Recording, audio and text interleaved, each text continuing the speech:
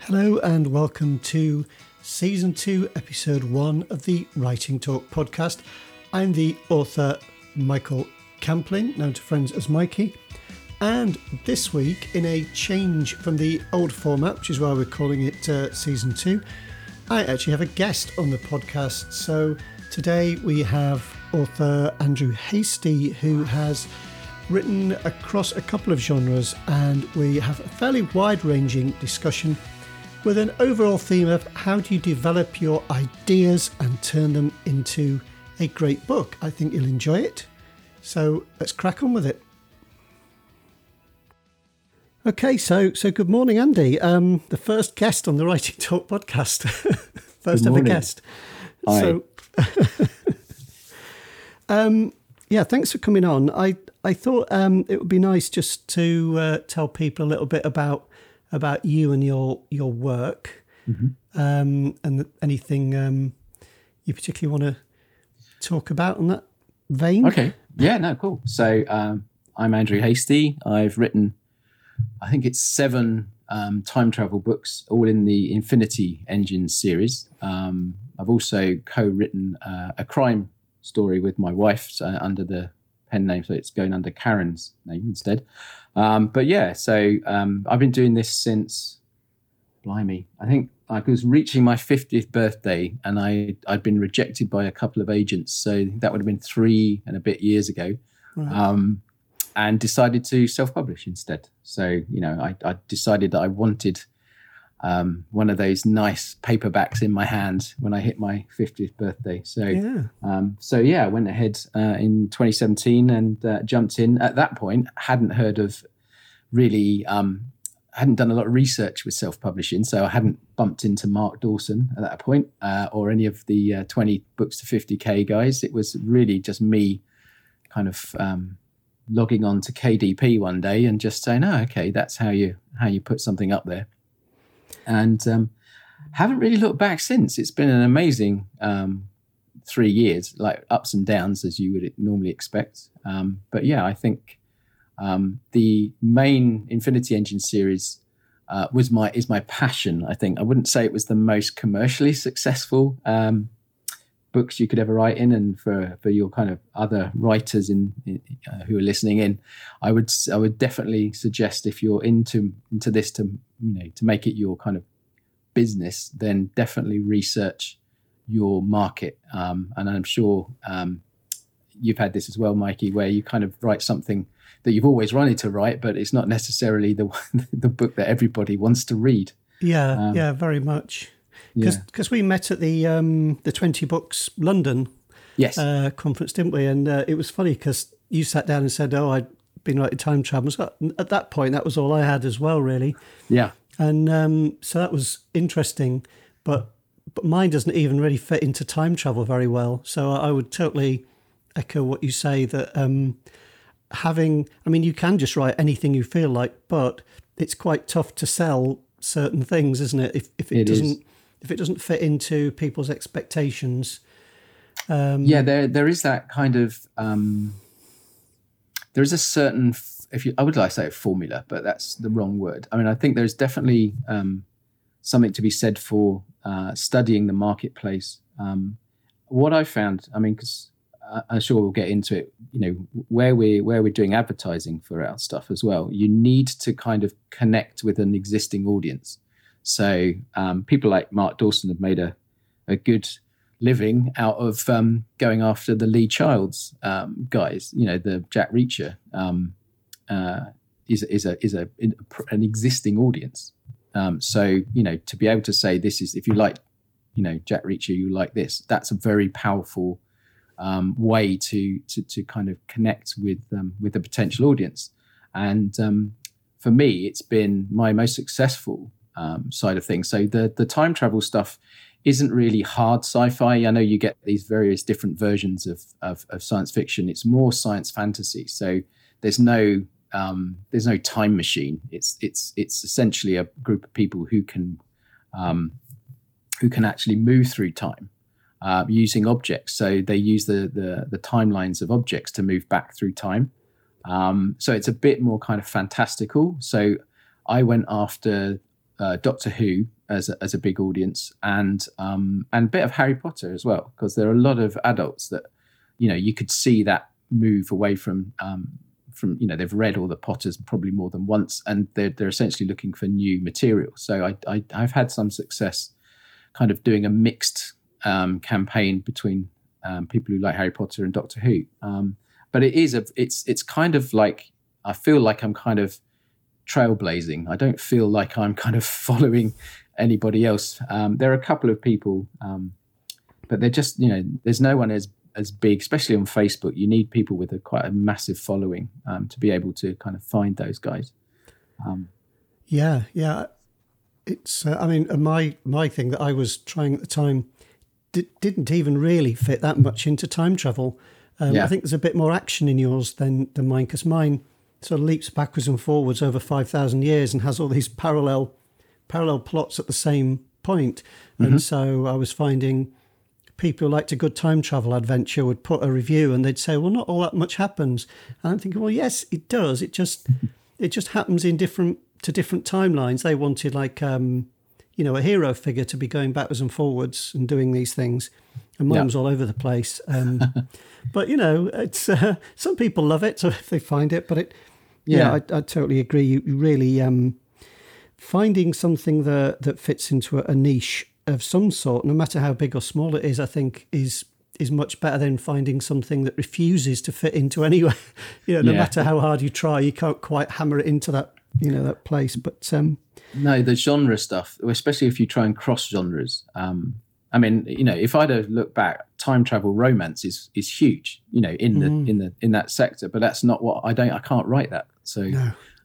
But yeah, if you say where the money is, it's going to be, you know, in things like paranormal romance, crime, you know, just romance in general. And so, yeah, I mean, the trouble there is there's a lot of other people playing in that space. So you've got the kind of double-edged sword. You can either strike out into a small niche and then just have to build your audience, or you can jump in with a quite larger. So that's what I found with the crime book. You know, essentially doing a crime book is a great idea until you realize that there are thousands and thousands of other people doing crime books, and if not more than that. So, but yeah, I think it's been a really interesting ride, I have to say, in terms of the learning curve that you go through. I'm sure you've had the same.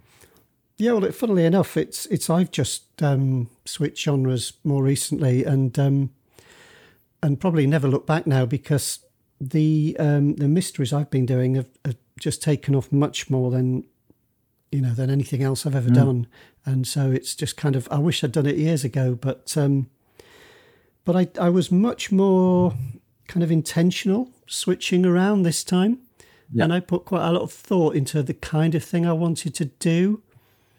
And, you know, like, was I going to do police procedural? Was I not? Was I, you know, and so on. And I spent a bit of time looking at books online and just not so much looking at their ranks, but just trying to think what I wanted to do, really, that would fit in somewhere. Well, I know because Barry Hutchinson is writing under J.D. Kirk, and he's had an absolute cracking launch of his Scottish crime books. I think they're serial killer, or they're definitely thriller, and I think he's got something like 5 in the top 100 at the moment. So he was writing those space comedies like Red Dwarf before he swapped into crime. Yeah, so, I tried that as well. And that actually, it was after that 20 Books London. I thought he gave such a good little talk about it, and I thought, I always like comedy stuff, and I like sci-fi, and I've often found it inherently funny, so I thought I'll go for that, and I've written 4 books in that series, and they do something, but not a lot really. It's a tough kind of sell. It's sci-fi comedy. Yeah, he made that his own, but his crime stuff is just taken off, hasn't it? It's massive. Yeah, so I think I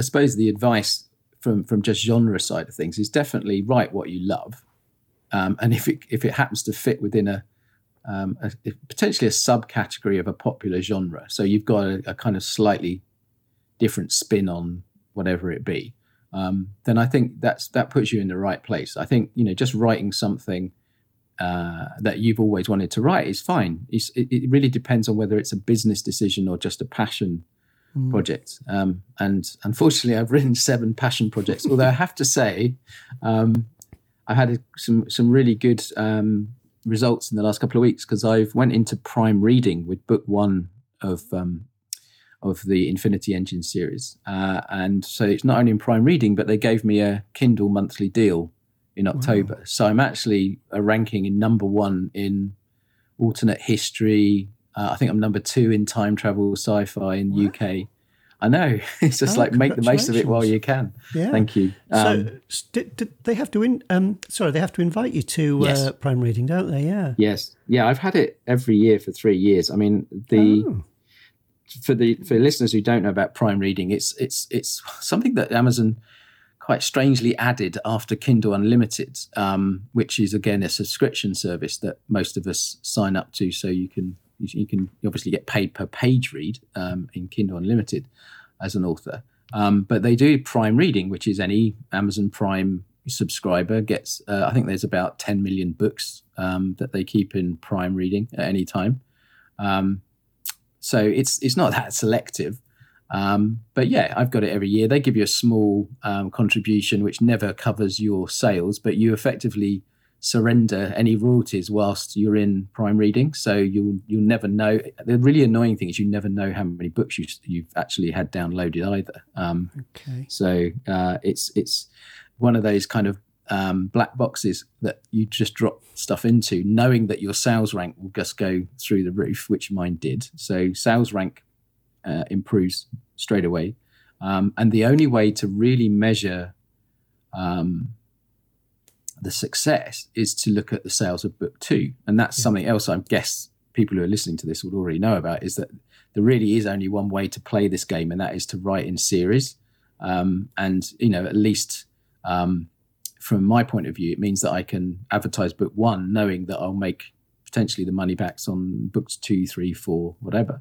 Yeah. So having that book 1 kind of go up and get more visibility. I mean, I think a lot of people when they talk about marketing, they talk about how to get more visible, get in front of people, when they're searching for books and stuff. And obviously sales rank is one of the things that Amazon's algorithm takes into account. And, if the engine thinks that you're selling books, then it will actually it can pick you up and promote you in, stratospherically in some cases. But yeah, I think it'd be interesting to see where we are by the end of October, to see what happens when that book comes out of the Kindle deal, and see if we start to drop again. But yeah, I think the marketing side is probably a whole nother podcast, to be honest. We could come back to that one another time. Yeah, sure. Because I know you've done quite a lot with ads and stuff, and that could be another chat if you like. That'd be great. It's what I do for a living now. I mean, I left my job in 2018 thinking I was going to be a full-time author. And essentially when that lasted for about 3 months. And then the wife said, you've got to make a decision about what you're going to do, because it might involve selling the house. Yeah. And then I just was talking to a colleague in the agency world, and they were complaining about their Facebook marketing that the agency they were using. And I just took over from there. So a lot of people come up with ideas, and then they struggle to get it actually developed into a whole story, or they start trying to draft, and then they give up because it's just not going anywhere, or it's going all over the place. So do you kind of have an approach or a way of tackling it when you've had that first great idea to turn it into something that's going to work? Yeah, I think that's probably the reason most people never finish their first book, isn't it? Is that they think they've got a great start, and they start writing it, and then essentially run out of road. So they kind of, and so I know there's always this kind of duality of, are you a planner or a pantser? This idea that do you outline your story, or do you just go for it? And I suppose I'm trying to think back when I started the first book. I had one scene in my head, which was this he's a 17-year-old kid who's basically one strike away from going to prison, and he breaks into this house of someone who's a bit of a hoarder. You know, these guys that literally have newspapers going back 30 years and, you know, everything, nothing's ever been thrown away. And I just had this vision of him breaking into this house and stealing, you know, there were lots of different mementos and kind of memorabilia, and he would steal something like a medal from World War II, and he would basically then get transported back there. And the theory was that every item in this house was like a bookmark to a place in time, and that's all I had at the start of the idea for Anachronist.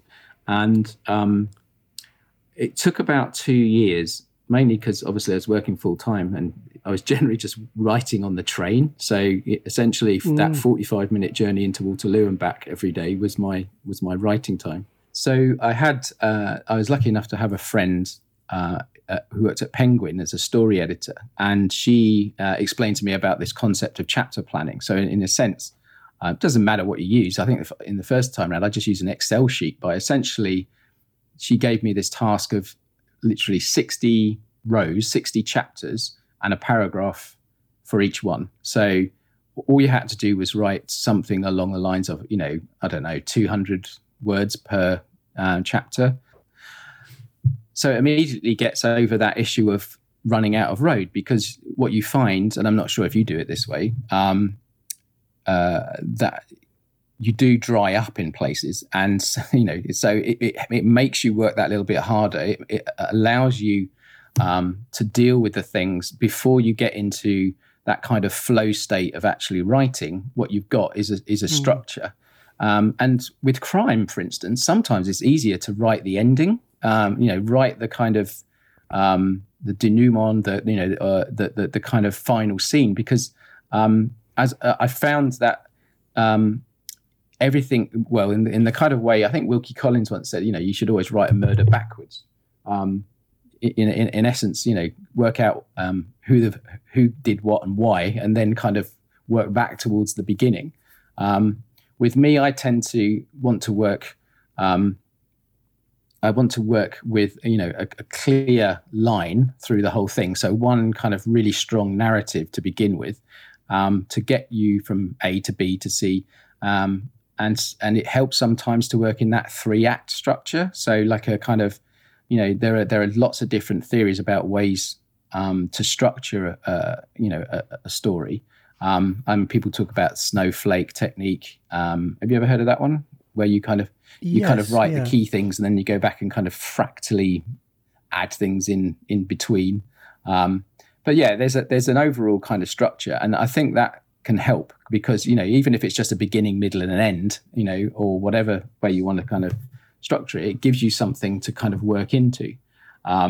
So whichever way works for you, basically. But there are people who still literally pick up a pen and start, you know, with chapter 1 and keep going till they get to the end. That tends to be more difficult, I think, from when you get to do the second draft. And that's the other thing I think most new writers don't really comprehend when they go into it is, you know, I don't know how many times you rewrite it, but my usual, I normally do 5 rewrites before I let anybody else near it. And that's because draft 1 is essentially what stays on track for a while. New ideas come along as you're working it up, and you want to add those in. And you know, so you've always got to leave a little room for some things to be sparked by it, and to take you in slightly other directions. But as long as you've got that central narrative, it tends to stay on track. Once draft 1's done, it really is all about the rewrites. And I think that's the thing that I learnt really early on, is that don't edit your first draft. Just write all the way through. Just stick with the plan. Never look back. Never go back and look at. I think Stephen King used to say this. You know, first draft is write with the door shut, and just don't even look back. Don't try. And I think that's where some people fall down, is they start reading what they've written and then they start kind of editing it there, you know, before they've moved on. They've got the whole first draft done. So I prefer to write the first draft, however, you know, crazy it is, wherever it's gone, just get it down on paper. And it normally rocks in at about 50,000, 60,000 words. And then you go back, and that's when I feel the real work begins, because you start to do that crafting and polishing and, and starting to make things kind of join up in a certain way that maybe they didn't the first time. And so by the time I get to the fifth draft, I'm literally just correcting grammar, basically, hopefully by that stage. Yeah, I do quite a lot of rewriting, and it's quite sort of an intensive thing for me, but I don't mind it. Like you say, it's part of it. I think you've got to embrace it and just get on with it, because you can't edit a blank page, as people like to say, and it's very true. But you got to. And I can't often. Sometimes I think, how on earth could I have made such a stupid mistake? I look at something, I think, what the hell was I thinking? That is literally impossible. The situation I've created. I've got people in the wrong place, or doing the wrong thing, or just some ridiculous thing at the wrong time of day or whatever, and just not noticed because I've been rolling and forward. I think that's really key, isn't it? That's where an editor can help, to be honest, is where you get that thing where I had one time where the guy already had two things, one in each hand, and then I said, and he picked something else up, and you just don't think of it at the time, but when you look back you go, so he's got three hands now, so how did that. So there's some really, it's kind of like directional stuff where you're just kind of just going, you need to put that guy in a different place, or, he hasn't got out of the car yet. It's that kind of really obvious stuff that, I always get my wife to read it after I'm kind of happy with it. Or you're never actually totally happy with it, are you? Let's face it. But and she does that. She goes, I can't understand how he got there. So please, especially with time travel. The kind of liberties you can take with time travel, it's really quite hard not to, because you're trying to stick to a set of rules you created for that world that you've put your reader in. And if you suddenly go, he can just jump out of that and be somewhere else, not only does you break the illusion, but it also is I just feel like it's cheating. So even though I'm writing in a completely fantastical world, I still try and stick to a bunch of rules, that I kind of created for my own. It's kind of a rod for your own back, really. Yeah.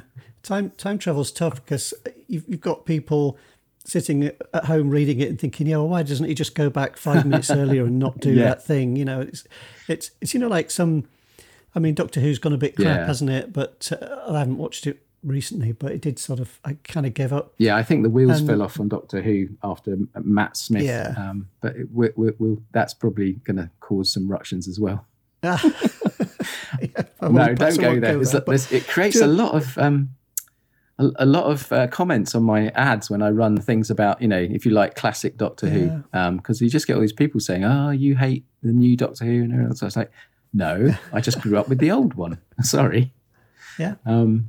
But I think that's the thing. I think the way they got around it in Doctor Who was the TARDIS was actually like constantly malfunctioning, so he couldn't accurately jump back 5 minutes even if he wanted to. So it was a good get out of jail for the writers to kind of say, well, we can't, it's not functioning properly.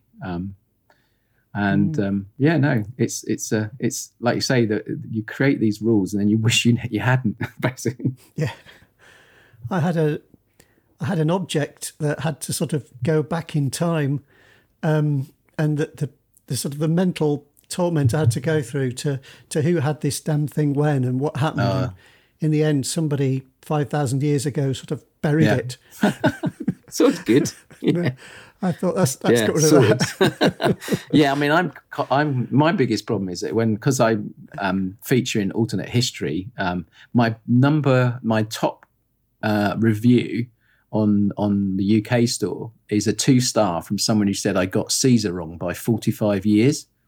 And I didn't want to point at 62 people have now found this helpful. So it's completely stuck at the top of my my comments, my reviews.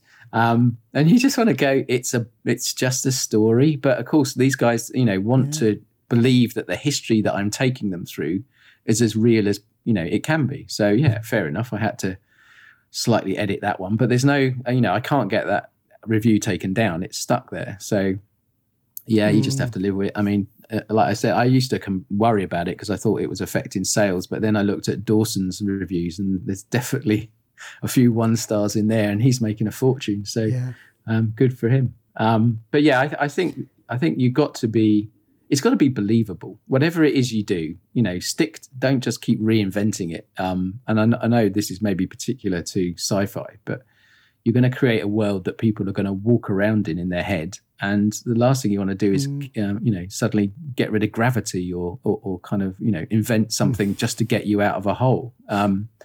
So yeah, that's why the edits are so good, because you can realize that if you need, someone to shoot a gun in the final scene, you need to put the gun in, in a couple of chapters back, or, that's that whole premise, isn't it? If you're going to show a gun, then you have to shoot it. So that's where the kind of rewriting comes into its own, because you make everything just a little bit tighter and get the pace. I mean, that's the other thing, is you want to keep the reader turning the pages.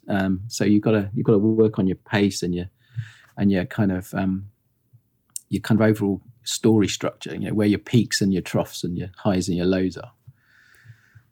And I think that's where some kind of planning comes in as well, because if without it, you can sort of, if you get into a chapter or a scene where you're writing it and it doesn't really have a point, you kind of lose interest yourself, and it seems to drag, and you can think, well, what's the point of this? And of course, that's what readers are going to be thinking. And exactly. You've got to keep the story moving somehow. And I think, I tend to write quite short chapters. So like maybe 1,000 words, and that's like Patterson does this all the time. You basically end up with a 2 or 3 page chapter, and that they're written like scenes. Some people describe it like a scenes in a movie, because I write quite visually.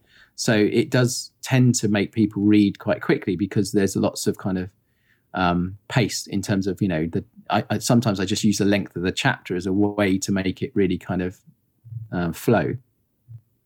But, everyone's got different ways of approaching it. It's just, if you want someone to have a fast read, then keep it, tight sentence-wise and see where you go. But yeah, I think outlining is useful. I certainly never tried doing it from literally, the first blank page. It's always, already got a lot of, and I normally go off the rails, to be honest. I mean, they're definitely, as I've got into the later books, I've tended to cheat a little bit and just put something into my future self to say, you need to sort this out, and then boldly move on to the next part. And I find that, I don't know if you do this, when you're writing, if you can't think of a word, I don't stop. I just put like X's in. So I don't, because I always describe it like a flow state. When you're actually in the zone, I don't like stopping. So instead of saying, what's the word for that? Or especially when you're writing historical stuff, you have to go and research, a lot, which is where the internet comes in really handy, especially Wikipedia.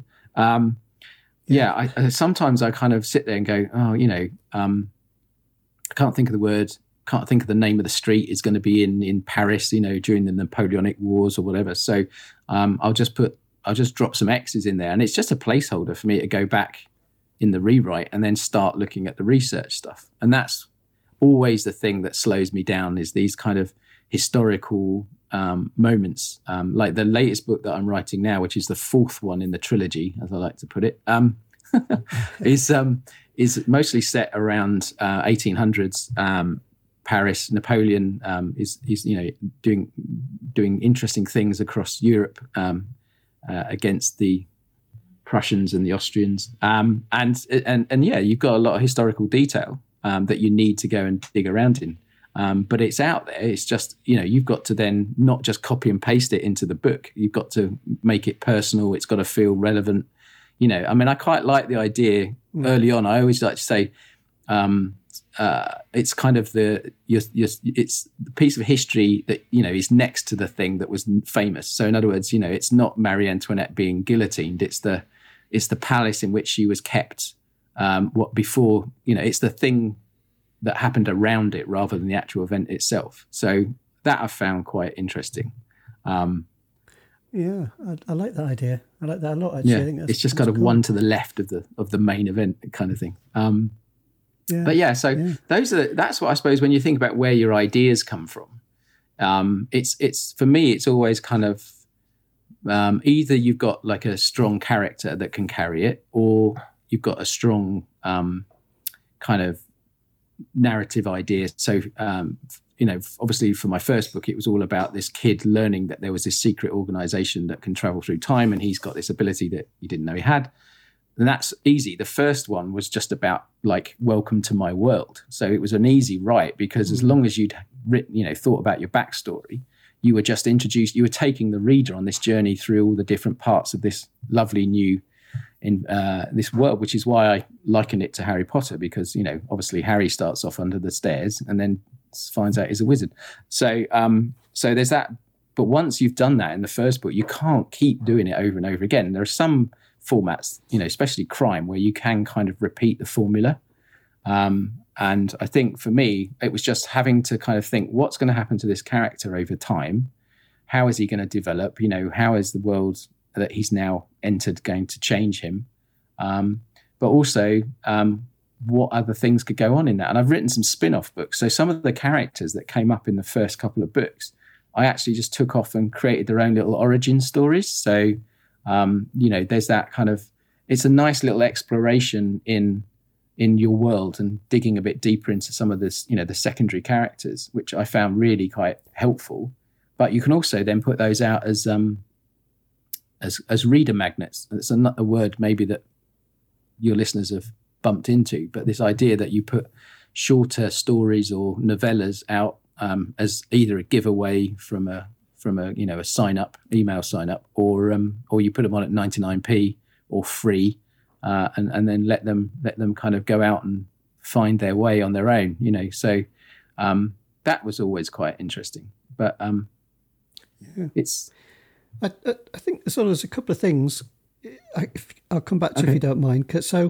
So one thing, I don't know about you, but I found since going into crime, because mystery being a sort of offshoot of crime, that it has a lot of moving parts. And I think if you don't plan out things like clues, like red herrings. And timings. Like motives. Yeah, timings drove me crazy in the crime book.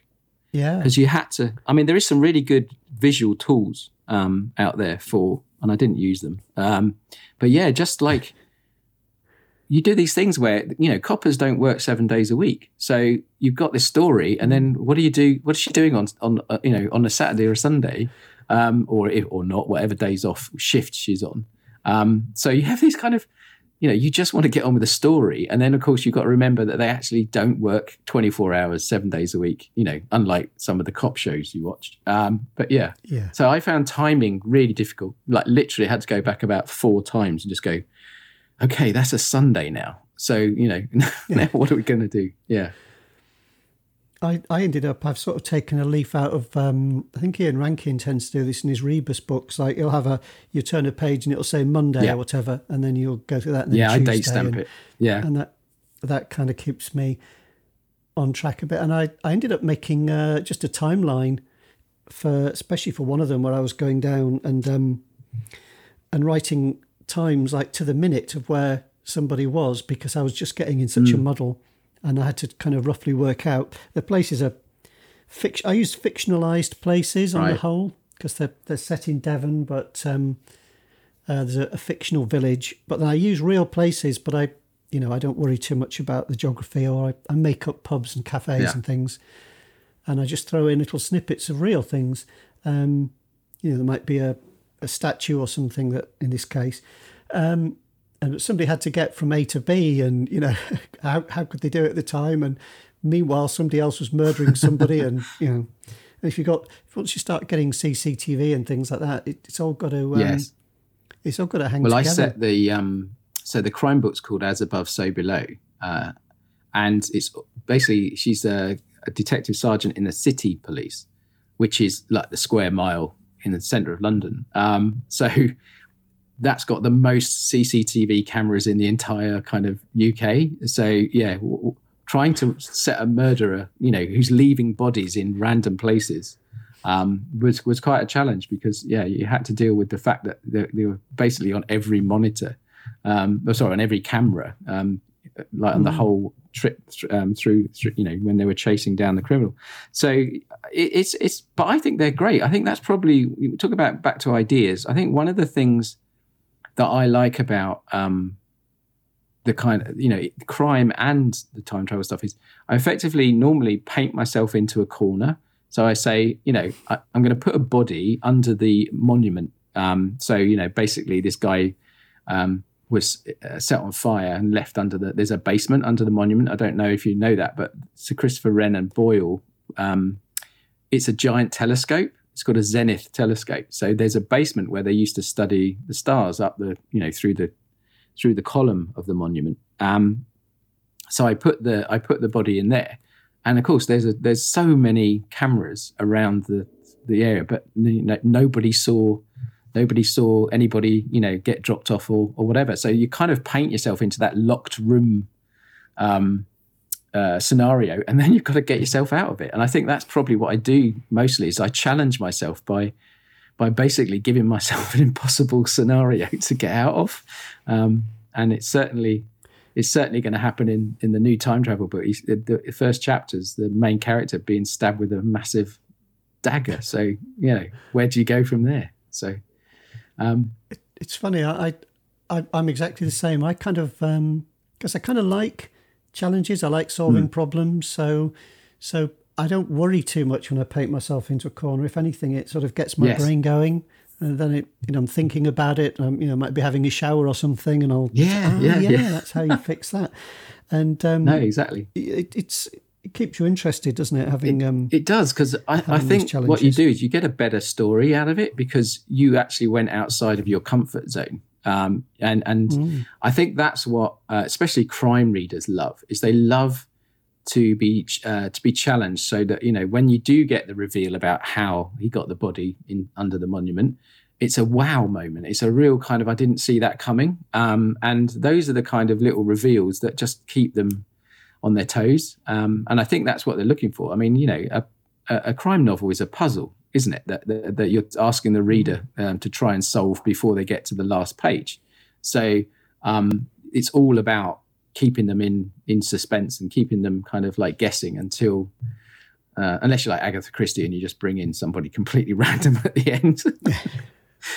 Or it's everybody. So I mean, I quite like it. I mean, that's what I got from it. I mean, never written a crime. I don't even read crime. Karen's the crime lover. So It was really interesting collaboration. We just basically sat down and I said, let's work on the structure together, work out what the motives are, who dies, why, and just literally mind map it out on a massive bit of paper. And then I'll write the kind of, I suppose I kind of ghost wrote it with her just as the kind of creative director. So it was a nice project, and we're going to do another one. Hopefully, once I've got this next time travel one out of the way. So that's fascinating. Yeah, I think. Yeah. I can see why people like crime. It does challenge hopefully most of them challenge you to try and work it out before you get to the end. Definitely. The other thing I was just going to come back to is when you were talking about your planning a few minutes ago, it sounded to me as though some of the things you were thinking about, a lot of people might lump into kind of theme, that idea of, characters development and things like that. And again, this is something people argue about. Some people say you must have your theme beforehand, and some people say no, it'll kind of emerge as I go. Are you? Where would you be on that spectrum? I think I'm more of a I think I like to have a definite direction of travel, so I know where it's going to go. The hero is going to do X, then Y, and then something's going to go wrong, and then he's going to and then we get to the kind of I think Pixar had a 22-point plan for how they do their stories, which is definitely worth looking up. But I think the theme, because I know people who literally write massive, great character backgrounds. They do all the kind of, they do a lot of research before they start, and then they just basically can blitz it in one go. I think I'm kind of halfway there. I certainly have a really good idea, but then I'll bump into something, like we said, when we hit that kind of gap where I've just said fix this later in the plan. By the time I get there, I've either developed 2 or 3 other subplots. So get this whole idea of it's never just one story arc. You need to kind of weave in multiple arcs, potentially from multiple characters.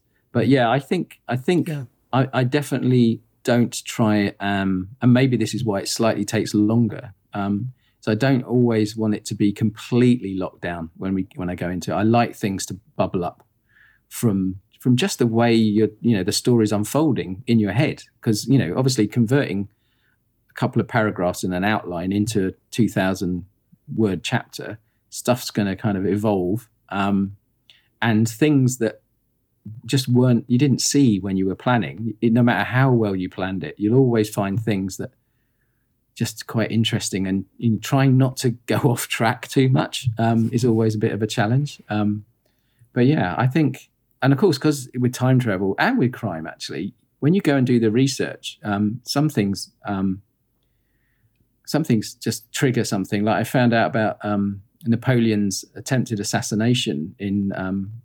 These guys strapped a massive wine casket to a cart and filled it with shrapnel, and basically the fuse, when they lit the fuse, they mistimed it, so he survived. But for me, that's great, because in my version, of course, he can die, and then someone can go back and change the outcome. So it's things like that which I have to kind of follow, because that's exactly what I'm looking for, is a moment in time where one slight change can change the future, change the past, where you want to look at it. So I have to leave a little bit of space, and I think everybody should really just still be open to new ideas as you're writing. Don't just close it down and say, right, I'm going to write exactly this. It doesn't give you enough. I think you need a bit of creative freedom when you're in there. I find that it's good to have some kind of idea of, especially your main characters, of how they're going to develop and maybe be different at the end. But I find some of the Gold Dust stuff actually comes out with some of the little characters I haven't really thought about. And I've just kind of thought somebody being a bit stereotypical, this person's like mean and horrible or drunk or whatever, and left it at that. And then as I've written them in and they've become important and sort of a bit more real to me, I might redeem them in some way, because it's just kind of more interesting. Yeah, you're right. I think the villains or the kind of secondary characters tend to be much more interesting to write, because you don't normally go. I mean, I don't know what point of view you write from, but the idea that you're in the hero's head for most of the book means that the secondary characters are you need to work really hard to make them come to life, because you're not going to get as much exposure to them. So yeah, I like the secondaries. I think they tend to evolve as I go. You're right. I don't normally end up writing a great deal beforehand about secondaries. I mean, because I've got this kind of organizational structure in the time travel stuff where you've got different guilds. So you've got guys who work on stats and analysis. You've got ones that look after books, and another one that looks after, artifacts. And then I can just add another. I just end up going, oh yeah, we need another one that explores X. So I just created another department just for one of the books that span off into its own kind of, got its own book in the end. This whole thing about creatures that live outside of time became the xenobiology department, who've now kind of, it's very hard not to kind of want to go and look more about what they could do. So that's what I have trouble with, is I tend to kind of create, side characters or side stories that I then need to go and explore in more detail. So spin-offs, basically, which is, and it's fun. I mean, they're not normally as big as the main books, but I quite enjoy them. Yeah, I've been tempted, I must admit, with because mine aren't police; they're like an amateur sleuth type, but in a modern day setting. A bit almost like the BBC's Sherlock thing, but not quite. Not it's a little bit cheesy, that, but I quite liked it when it came out, but it's a bit more realistic, I guess.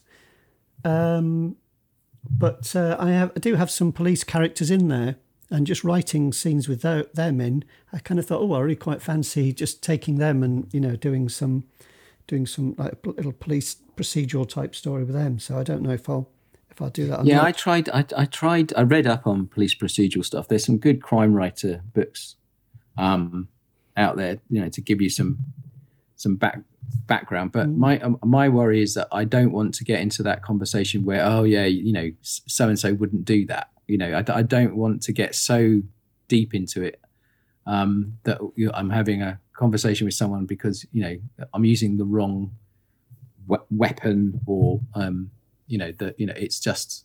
I tried to keep it a bit lighter than that, but I agree. I think police people are generally very interesting characters. I mean, they don't have to be drunks and rebus type. Who's the other guy? Michael Connelly does. Bosch. Yeah, they don't have to be complete car crashes of with their personal life. But I think because they walk in and out of people's lives generally at a bad point, you only really get to meet a detective if something's gone pretty wrong in your life. They do have a genuine fascination, I think, for most people because, what do they do when they're not picking bits of bodies off of railway lines or whatever? And that's I think where people are kind of never going to get bored of those. And I suppose the challenge is creating those believable characters. It's certainly probably the most difficult bit for me. I mean, I love exposition. I like kind of action, and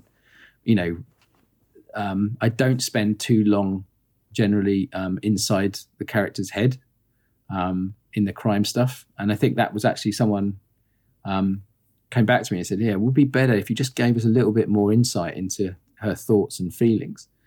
And I just thought, okay, so that's good feedback. I just need to because it's a different style of writing to the time travel, and that's the other thing is I'm taking one hat off and then going into this other other kind of narrative and a different language, and obviously I don't have to worry about things like being so historically accurate with most of it. So yeah, it's interesting. I think people do like to get into the character, don't they?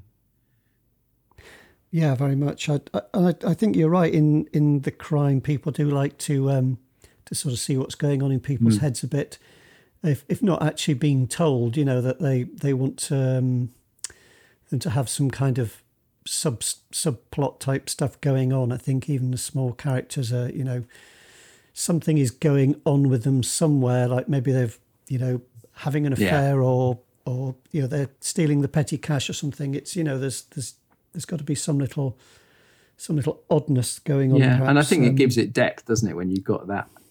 I mean, it's kind of like who said when you write characters, you got to start off with their skeletons. There was a podcast I think I listened to, and this lady was like, one of the best ways to start a character is to work out what they're hiding. What are their ghosts? What is it that even with bad guys? I mean, I love villains. I think they're probably the most interesting ones to write. But yeah, what is it that's behind the facade, as it were, that's even if it's not the motivation for why they're killing or why they're joining the police, you've just got to look at the kind of the things that are waking them up at 3 o'clock in the morning, and then work around that. Because no one wants to read about a character who has a really nice life. Unless you're in kind of romance mode, I suppose. But yeah, it's got to have some jeopardy and some issues going on. One principle I like, I think it does have a fancy name, but I think John Cleese said that truly stupid people don't know that they're stupid. Yeah. And it's just kind of like, I'd quite like this, playing with a character that they may be lazy or incompetent or, aggressive or whatever, but they don't know that. As far as they're concerned, they're an excellent police officer or whatever. They don't see themselves for what they are. And that's, I kind of like to write like that as well, that a character... is unaware of their faults. Yeah. Yeah, they're just going on, and by their own lights, they're fine. Because we all we forgive ourselves a lot, don't we? We think, yeah, I'm fine. Basically, I'm I'm a decent person, but we all have these things that we fall down on. Like you say, the skeletons hiding. It might not even be aware, particularly that they're bottling something up. But I think it's just an interesting place to start. Wondering, are there any particular sort of little tips or techniques or tools that you use? I think like you do sprints. Exactly. That's probably a good. So we were talking about tools. And sprints. So really weirdly, so for 2 years, 2017 to 2019, I wrote every day on the train going in and out. It was 45 minutes either way, and it was a perfect sprint. So for me, I know there are guys like Chris Fox who say, a certain amount of words, but for me, 45 minutes with my attention span was just about long enough. So I'd literally get on the train and then suddenly I'd be at Waterloo, and it was a fantastic way to ignore what was obviously, a pretty normal commute. So when I left the job and wanted to go full time, I tried to sit down and write for hours because I thought, wow, I've got all day. I can write all day. And I found that I could only write for 45 minutes. So because of those 2 years, it's like I trained my brain to just work in 45-minute sprints. And I could do them like multiple versions of that. But it was, I find it easier to write in the morning. I find, especially, I think Dave Goffgren said the other day, don't open your email when you get up, just go straight into it, have your breakfast and just crack on. So yeah, I think I'm definitely a morning writer. I can do like multiple sprints of about 45 minutes, generally broken up by cups of tea and bacon sandwiches. But yeah, there is that kind of, I get easily distracted by other things. And so I think sprints definitely works. I think the whole concept of write all the way through draft one without stopping, don't go back and look at your old edits. I mean, obviously, if you haven't written every day, you can go back and read the last chapter, but don't start editing it. Just keep going. So get through that. Multiple rewrites, definitely. I mean, I use Scrivener first for my first kind of initial 3 or 4 drafts, and then we've got that on the iPad as well. So it's really useful. In the old days, I used to give it to my wife on a Kindle, and then she'd have to kind of read the notes back. But now we can go from I write on a Mac, so I'll do 3 or 4 drafts, give it to her on the iPad, and she can then edit like on the fly, basically give me that version back.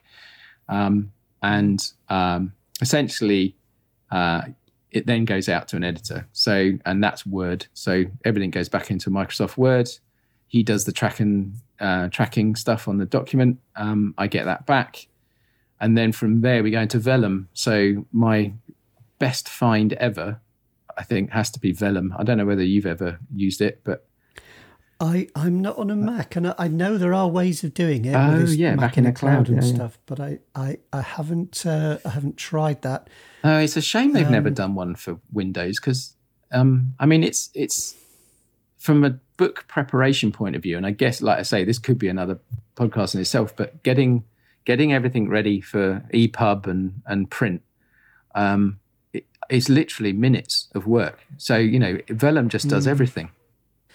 I might have to look into it because I have ways of doing it. I use there's a program called Juto, which is quite cheap, which is very good for ebooks. But it gives you a whole extra step to do before you get to the paperback, because you then got to take it out of that program and then open it up and then start mucking about all over again to get the paperback, which is... It's a headache. I mean, especially when, this is the bit you're so, you're literally finished. You've done your cut, because I do my own covers as well. So that's always the mark when I know I'm getting ready to put it live, is I get the cover done, because I trained as a graphic designer. So I've got quite a lot of Photoshop skills amongst other things. See, I don't think I knew that, because I really like your Infinity Engine covers. I think they're great. Yeah, no, I kind of keep thinking, because when you kind of compare other people that are in your genre, in terms of on Amazon, and you just go, God, I really like what they've done. And I keep thinking to myself, oh, maybe I'll do a little bit more, because I always wonder whether people get the time travel thing straight away, because it's basically like a burning infinity symbol. And in it, if you blow it up, there's like a kind of clockwork engine and stuff. So there's really nice detail. But of course, on the thumbnail, and this is another tip, make sure your thumbnails look good before you finish your covers. Yeah, it's great that you build this, create this lovely cover, which, is going to look great on the book. But when they shrink it down to something, the size of a postage stamp, does it still work? And I do keep thinking to myself, especially with the American market, should I be a little bit more, should I put one of those kind of twisting clock faces into it so it just screams time travel straight away? Because that's what Jodie Taylor was the other one I was thinking of. Jodie Taylor does very much that kind of, she's got a very nice graphic style. But yeah, no, I love doing the covers. That's my it's like the cherry on the cake. When everything else is done, I can go and do the cover. Get some, because I've got like an internal Facebook group that I get to help me, finalize it, and then yeah, that's it, done, out it goes. But yeah, I think that's the great thing about Vellum is that it takes a lot of the pain out. It literally is pull the Word document in, do a little bit of formatting, and then you're ready to go, both for ebook and it produces a PDF that you can upload for paperback. So it's very, very nice kind of. I mean, it costs £250. It's not cheap, but it's so worth it. I mean, you think about how much time you'd spend trying to do it in another program. It would be crazy. Yeah, and I've got quite a lot of books out there as well at the moment. So if ever I want to do anything, it's just a nightmare all over again. Well, that's it. Of course, yeah. You edit it. Yeah. Files and. Do you just want to sort of quickly drop a line about what you've got coming up, what you can have coming out soon? So I'm currently working on book 4 in the Infinity Engine series, which should be out in the next couple of months, hopefully before Christmas. So that's going to be on Amazon in Kindle and paperback. And I think the title is going to be Eons. But yeah, if you look up Andrew Hastie or Infinity Engines, you'll see my stuff. And then in the new year, probably January, February, we'll be looking at and the second Karen Hastie book with no title at the moment, but yeah, so I'm looking forward to doing that and more books besides, I would think. Brilliant. And your website's Infinity Engines? Correct, yeah, plural. Right? So we can get to your newsletter, and I'll put links and everything and all the show notes and stuff. And yeah, that's brilliant. Thank you very much for your time. That's ended up quite a wide-ranging discussion, which was brilliant. Well, thank you. No, I think that's great because there was a lot of content in there, which is good stuff because it's based on your real experience, as a working writer, rather than some sort of a high-blown theory that somebody who's pushing a non-fiction book, can come out with this idea saying you must do this and you must do that, and then you look at what they've done and they haven't actually published any fiction, or it's hard for people, I think, to know where to get their advice from sometimes. So that's all good stuff. Well, thank you for your time as well. It's really enjoyable, and I'm happy to do another one in the future, hopefully without the leaf blower this time. There goes the leaf blower again. Cheers, mate. All right. Okay, thanks very much then. Thank you very much for listening to that episode of the Writing Talk podcast. I really hope that you enjoyed it. I thought it was a great, wide-ranging discussion with someone who has put a lot of thought and a lot of work into their work that they've produced. And if you want to check out Andrew's books, I recommend you head on over to Amazon. You can find more of his stuff at infinityengines.com, and he has a newsletter where you can sign up to get a free book. There will be a link to that and anything else that's relevant, like tools and resources and so on, as always, on the site at writingtalkpodcast.com, which is all one word. I hope that you feel able to subscribe to the podcast. It's always really appreciated. It really helps. I would like to keep this going. I'd like to get lots more guests on to interview them and see what nuggets of information they have. Because, the more we talk about this stuff, the more we can help each other in this brilliant business of writing and creating books. So please do subscribe. Tell your writer buddies about it. Perhaps if you're in a Facebook group or anything like that, in a writing group, you might like to tell them about it. You can also get in touch with me over at the site. Please pop any comments over on there rather than anywhere else, because I'm much more likely to see them right on the site at writingtalkpodcast.com. I'll wrap that up for today. I hope your writing is going well, but however it's going, just remember to keep scribbling, keep tapping away at the keys, and while you're doing it, keep smiling. Thanks again for listening, and goodbye.